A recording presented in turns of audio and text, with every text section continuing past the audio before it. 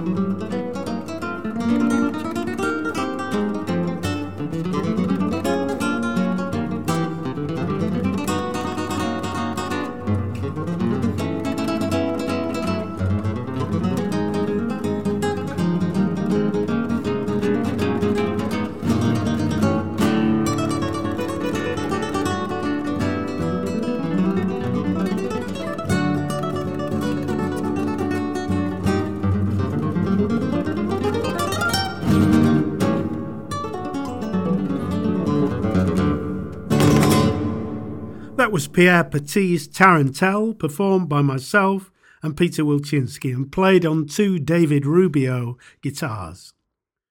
The tarantella is traditionally a frenetic dance danced by a person unlucky enough to have been bitten by a tarantula.